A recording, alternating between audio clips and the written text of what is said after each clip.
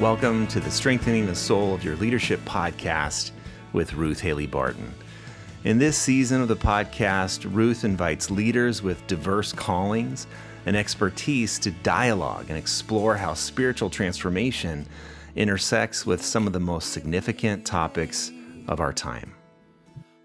Well, we're back with the second episode of this Ruth and Friends season of the Strengthening the Soul of Your Leadership podcast, where I'm having the blessed opportunity to speak to some of my friends, my colleagues, people that I think have significant thoughts to share about the journey of spiritual transformation, and for us to be able to have a conversation about different aspects of what it means to be on this journey of being transformed into the image of Christ. And today I'm talking once again with my friend Ron Rolheiser, Catholic priest, president of the Oblate School of Theology in Texas, a very prolific author and speaker, and someone who I consider to be a friend and a colleague. Welcome again, Ron. So glad to have another conversation with you. Thank you, Ruth. I'm looking forward to a conversation here. So we're discussing Ron's book, Sacred Fire, A Vision for a Deeper Humanity and Christian Maturity, in which he describes the three struggles of the spiritual life, or three seasons in our life as disciples. And we've already had our first episode together, but Ron, would you give us the overview once again of the three struggles before we dive deeper into the second one? Yes, Ruth, very happily. In my view of things, as I've said when we talked last time, based really on the writings of people like John of the Cross and so on, but also in anthropology, I see three great seasons to our life, which are seasons of discipleship, but also seasons of our humanity. So first of all, the first season is the struggle to get our lives together. And then it's the struggle to give our lives away. And then ultimately, what I call radical discipleship, the struggle to give our deaths away. So we talked last time at length about the struggle to get our lives together. And now let's welcome a conversation on just the struggle to give our lives away. Yes. So tell us a little bit about this part. I know you talk about this as being a time of generativity, and that there's struggles within this time, psychologically, anthropologically, biblically. You talk on all those levels. Would you tell us a little bit about this struggle to give our lives away, which you say is the longest season for all of us? Yeah. Okay. First of all, I always like to start, Ruth, with Jesus. Good. That's a great place to start. I'm with you. But in Scripture, we see that's Jesus' act of life. Mm-hmm. See, so that Jesus, before at crucifixion, death, he has these 3.5 years of activity where he's healing, preaching, teaching. See, that is his generativity. That is where Jesus is giving his life away.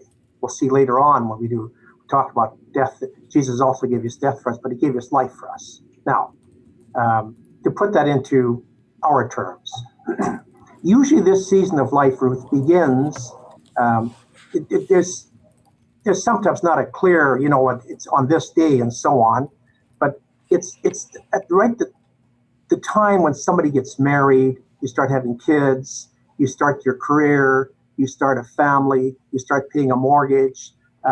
See, that's the beginning of this phase, which often, for most people, I imagine, begins in their 20s. Today, sometimes because of education demands and our society, it starts in their 30s, and that's going to take us right to retirement. Mm-hmm. So this is the biggest part of life. But I want to distinguish later on between two phases of that, what I call early generativity and late generativity, which incidentally, Ruth, I don't do strongly in the book. Since I've written the book and started to work on the third season of life, I've divided the season into two parts, like early generativity and then later generativity, kind of a new generativity, and so on. I know, do you want me to talk just about early generativity? I would love to hear more about that since it's new. Okay. No, this part is new. It's going to be the late generativity. Yes. And you'll see the reason why when I get. But early generativity, we understand. Mm-hmm. Yes. You understand it. Right. Mm-hmm. That, you at a certain point, you get married, you have a career, you start, you have a vocation, you start raising kids, you start paying a mortgage, and then all of those things, they speak of giving your life away. When you were young and single and so on, was precisely you're struggling to find yourself, to get yourself back home again. At a certain point, let's just take that as a paradigm. A couple gets married, okay?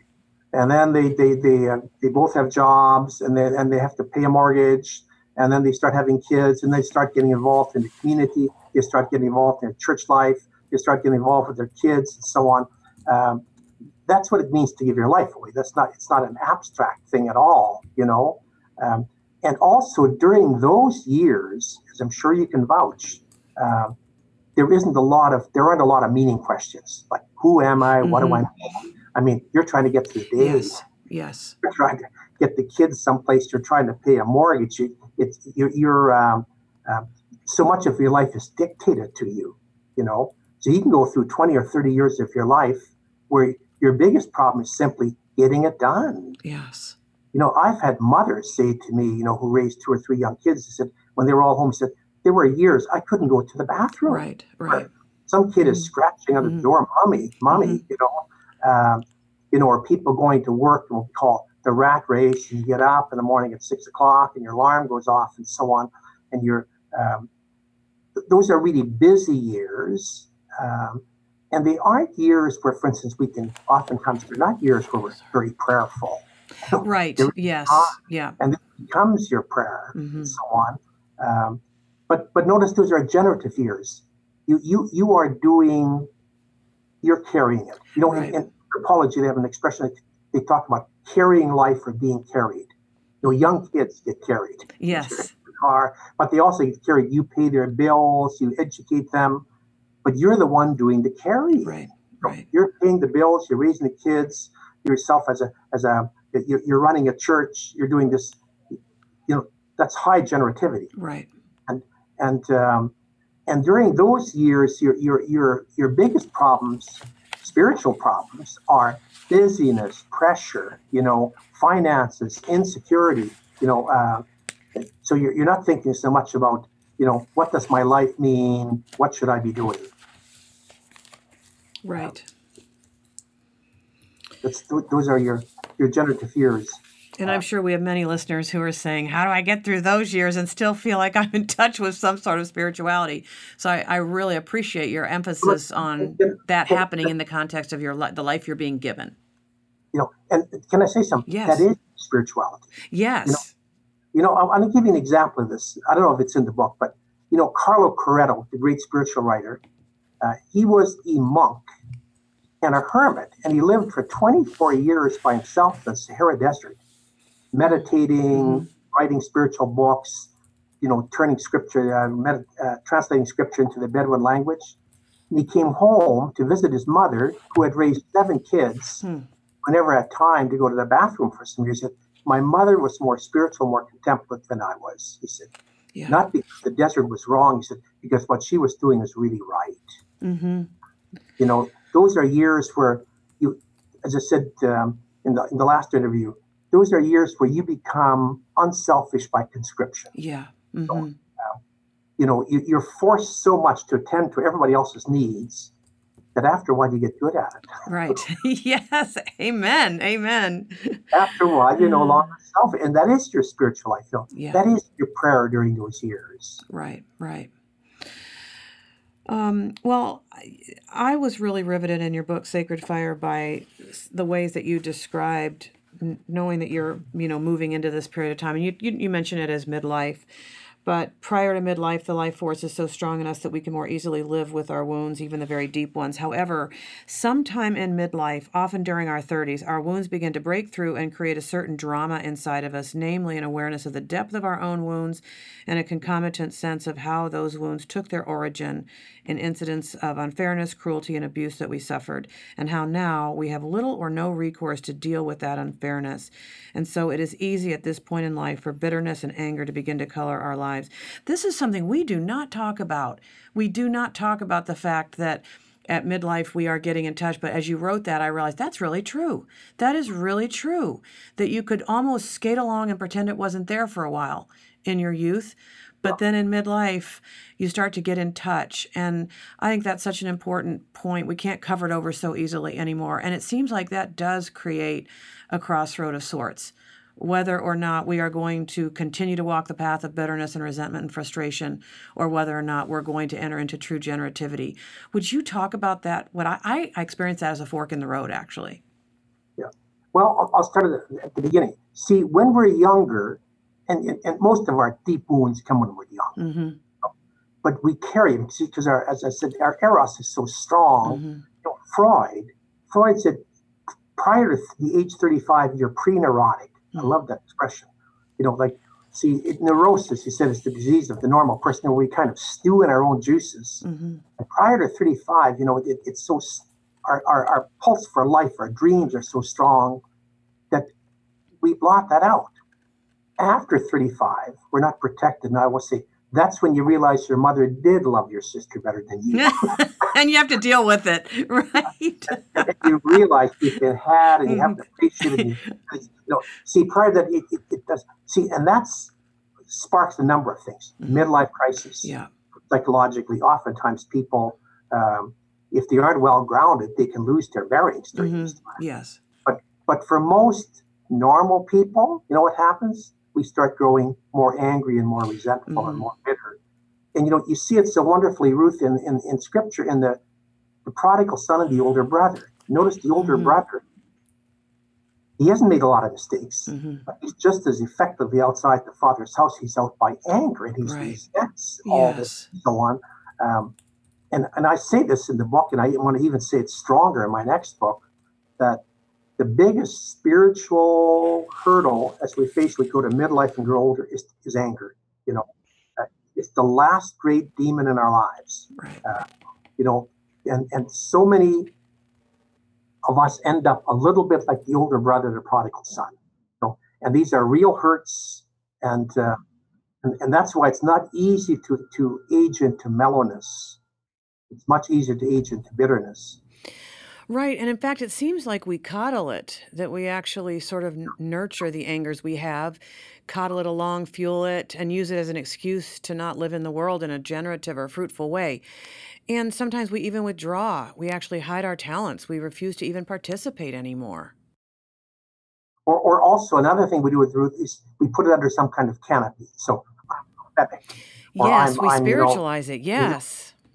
Or for instance, in Roman Catholicism, I'm sure you have it in your churches too, where somebody becomes bitterly fundamentalistic and they're really angry to defend Jesus. So scared that you may be a heretic and so on, and they got to defend the truth and so on. Well, that's just anger. That's just anger. Or people do it politically and so on. It's just they're smoking anger, and dare I say this, you look at our political situation, just the anger on all sides. People can't be able with each other. Part it is our political situation. Partly we're all dealing with a lot of anger. Right. Well, I just found even the description of what happens to a person in this stage to be so helpful. Because if you know that that's the temptation, and you know that it's probably going to happen if you just let it happen, it actually gives you a choice immediately. It actually opens up a real choice. Can you talk to us about that choice? First of all, you need to, and as churches and as ministers and stuff, we need to be challenging people with that, to say, like, at a certain point, the choice now is between anger and non-anger. The choice now is between bitterness or gratitude. I love this expression. I'm not sure if a lot of your listeners anymore remember who Morris West was, this great novelist from Australia, But he was a great novelist who died. But his autobiography, which he published on his 75th birthday, and these are the first words in his autobiography. He said, when you get to be 75, there should only be 3 phrases left in your vocabulary. Thank you, and thank you. He said, and if those aren't your first words, you still have a lot of inner work to do. I believe that, I think we have to challenge people, say, look, the task of aging is the task of growing more mellow in the spirit. And if we're growing more angry in our spirit, it's not good. Yeah, so in this part of the spiritual life, you talk about the resentment of Martha. I think Mary and Martha are such controversial figures, and their lives and their very selves get so misinterpreted. What is the Ron Rolheiser take on Mary and Martha? We need to redeem them, don't you think? Right. Well, see, they're types, so Mary is the contemplative type and so on. But I think during our generative years, that's why I call what we're struggling with, we're struggling with the resentment of Martha, which means if you are a normal, healthy person, I'm going to give you permission to feel this, at a certain point, you're going to feel like it's unfair. You're doing the work. Everything's dumped on you. Everybody else is getting a break except you, your sister, whom your mother did love better than you. She's sitting and so on. She's conveniently in Alaska while you have to take care of your mother here and so on. Henry Nouwen used to say, if you're a sensitive person, what's going to happen is it's going to fall on you. It's always going to look like it's unfair to you, precisely because you're sensitive. You're responding to it. But then it's very natural to feel this resentment. My sister isn't doing anything, kind of a classical example I use. Imagine your mother's in a senior's home and needs some attention, You're the dutiful daughter and you happen to be living close by. Your sister's living in Alaska. Okay, you're Martha, she's Mary. She can come home once a year and your mother fusses over her and they cry and your mother's talking about the weather and she's cranky some days and so on. Well, how can you not feel like Martha, John of the Cross, who's one of my mentors, John of the Cross says, you know what your struggles are going to be during these years when you're so busy? He said, your struggles are going to be, first of all, in prayer, he said, your struggles are going to be a lot with boredom. Prayer is going to be boring. Church stuff is going to be boring to you, and also you're going to struggle with resentment and you're going to struggle with, feeling sorry for yourself. Now, by saying that, he's giving you permission. He's saying, now we have to deal with it, but we shouldn't be so upset that sometimes you want to put your fist through glass and hit somebody, and that doesn't go against love. Remember a man at a wedding banquet with their 60th anniversary, and he's speaking, and he says, somebody asked him, you ever thought of divorce during 60 years? He said, divorce? No. He said, murder? Yes. Okay. So anger is the big one here. Anger and resentment is a very big one. And again, he said it, our churches, we don't talk enough about that. Or even like jealousy. Did you notice there's 2 commandments against jealousy? The only one that we get, it's double. And we never talk about it in our churches. We're jealous. This is happening. Good things are happening in other people's lives, and we're stuck where we're at. Yes, when I was their age, I would look at 50 and 60-year-olds and think that they had it all together because you could pull it all together on the outside, and it seemed like they did have it all together. But now that I'm there, I know that I don't have it all together. So I found it really helpful that you just named it the way you did, because then you know what you're dealing with and you know what your choices are. And you don't feel so awful when you experience these things. Right. But you also know that you have a choice that you need to make, or you will just shrivel up and become an angry person who hurts people. Yeah. Now this is your spiritual task. Yes, exactly. So I think that what we've just been talking about is one of the religious faults of mature adults. Are there others that you name or that you help us to think about? What are some of the other religious faults of people in this particular season, the mature phase? I talk about two others. One of them is that there can be a certain joylessness. And but let me explain what I mean by that. See, when you're doing all this stuff, say you're the young mother, but your days are packed and there's always too much to do and the mortgage isn't paid and everybody's on your case and so on. You don't realize that these are the very best years of your life. When you look back later, when you're sitting in the wheelchair at the seniors, that was the best time of my life. And at the time, oftentimes, you're just mowing it down, you're getting through it and so on, instead of having this gratitude. See, I always say, when you're going to appreciate your those years when they're over, when you're in the seniors' home and they're feeding you Jello. Okay. Then you're going to say, God, that it wasn't mine, but those were the best years of my life. See, so they're and you read so many books. I remember Irma Bombeck wrote that if I could live my life over again, the next time I would enjoy it. See, the real danger is you can go through some really generative, beautiful years of your life and never enjoy it because of the work, the pressure, the tiredness, and so on, joylessness, and kind of lack of gratitude and so on. But the other one I want to talk about, Ruth, is um, busyness as an escape. It's interesting. I would say busyness begins as a virtue and it ends up as vice. See, first of all, when you're a pressure, the young mother, you don't have time and so on. The guy's working on his job.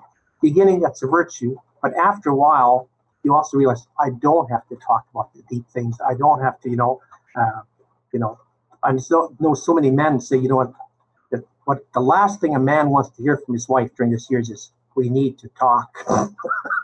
Because you know what that's going to be about. You're not home, the kids are growing. But see, for both the man and the woman, busyness, these are very busy years, they're pressured years. And that begins as a virtue, but invariably it ends as a vice, where, not just talking to each other, but we don't have to face serious things. We don't have to do a lot of inner work. We're too busy.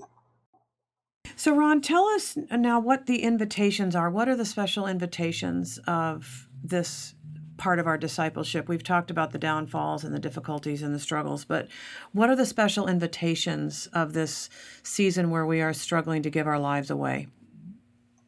Well, I think here, remember I said that this is maybe the most anthropologically clear season, where it seems it isn't spiritual.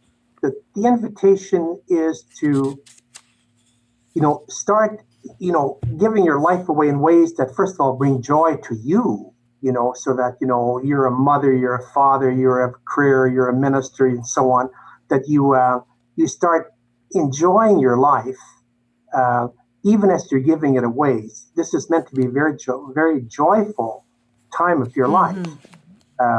Remember there's a great scene in that movie Chariots of Fire, where he says, when I run, God takes pleasure in it, And it's true. When you are a young mother, you're a young father, and you're a young minister and so on, and you're doing all this stuff, and all this, God is taking pleasure in it. Yeah. Temptation is we aren't. Yes. To see your life kind of in a joy-filled way under God, that God is taking pleasure in your teaching, Ruth. God is taking pleasure in the ministry you're doing. God is taking pleasure in you when you're mothering your kids, and so on. And see, so that I think is the practice of taking pleasure in your own life as God's given it to you. That's wonderful. Yeah. I think that's the great challenge, because you're going to do it anyways. Henry Nouwen says, sensitive people do the right thing. Some do it with resentment and others do it with joy. Yes, exactly. And that's a part of Martha's experience, is she could have served, but done it without so much distraction and resentment, and then all would have been well. But she couldn't make that inner choice. She should have known that God was taking pleasure in her. Yes, and just given herself to that moment. Yeah. And it strikes me that then another practice that relates really clearly to this first one, taking pleasure in your life, is to choose gratitude, to ruthlessly almost choose gratitude over bitterness and anger. So ruthlessly, in fact, Ruth, that if it's a problem at that point, people should take counseling. If we just sense ourselves, I'm all angry all the time, and we're growing in that direction. We need spiritual direction. We need counseling. We need help to deal with that, because that is really the spiritual task of life then. And see, it's the anger, Ruth, that takes you away from the gratitude. Yes. If I'm resentful because my sister's in Alaska and I got to take care of my mom, I'm not going to take pleasure in taking care of my mom. Yes, and the sacred journey that actually really is.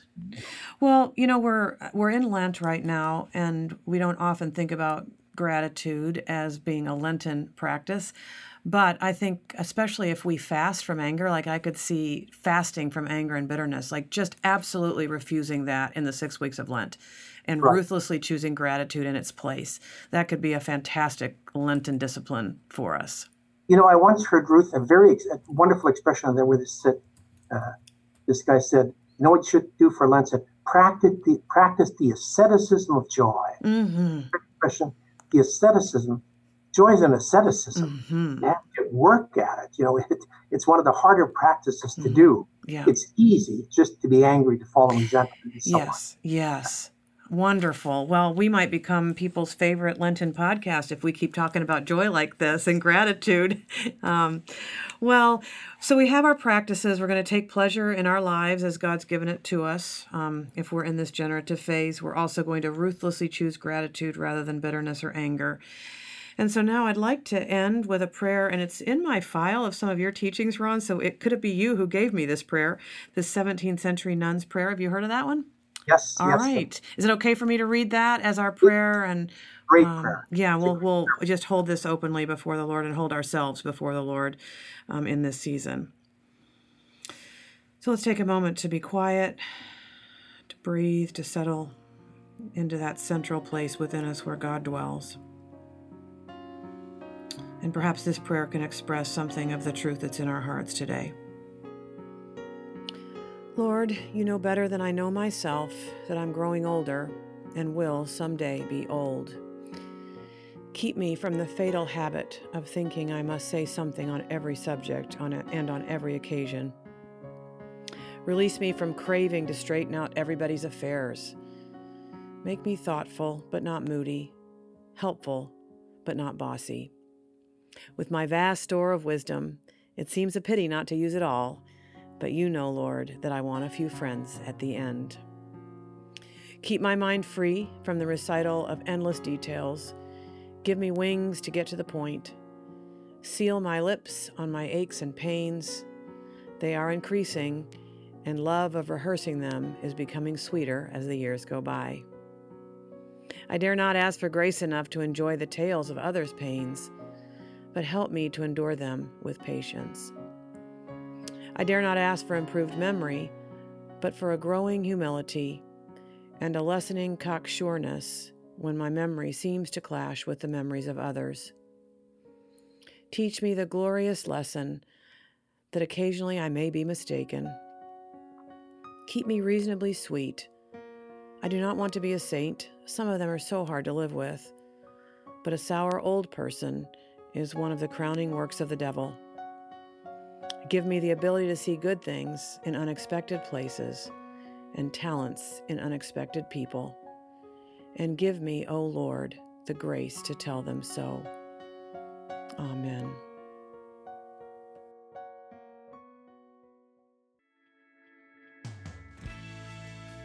On behalf of Ruth and the entire Transforming Center staff, thank you so much for listening. We're currently accepting applications for our next Transforming Community Spiritual Formation Experience for Christian leaders. You can learn more by visiting transformingcenter.org/TC. This podcast is a ministry of the Transforming Center and is made possible by the generous support of listeners like you. If you've enjoyed Strengthening the Soul of Your Leadership podcast, please leave us a review and rate us on iTunes or wherever you listen. You can also become a partner of the podcast and get exclusive benefits by visiting transformingcenter.org/patron. During Lent, all new patrons will receive a digital version of Ruth's popular resource, Lent, A Season of Returning, which includes a guided reflection for each week of Lent so that you can experience Lent as a season of transformation. Again, learn more by visiting transformingcenter.org/patron. Thanks so much for your support and for listening to Strengthening the Soul of Your Leadership.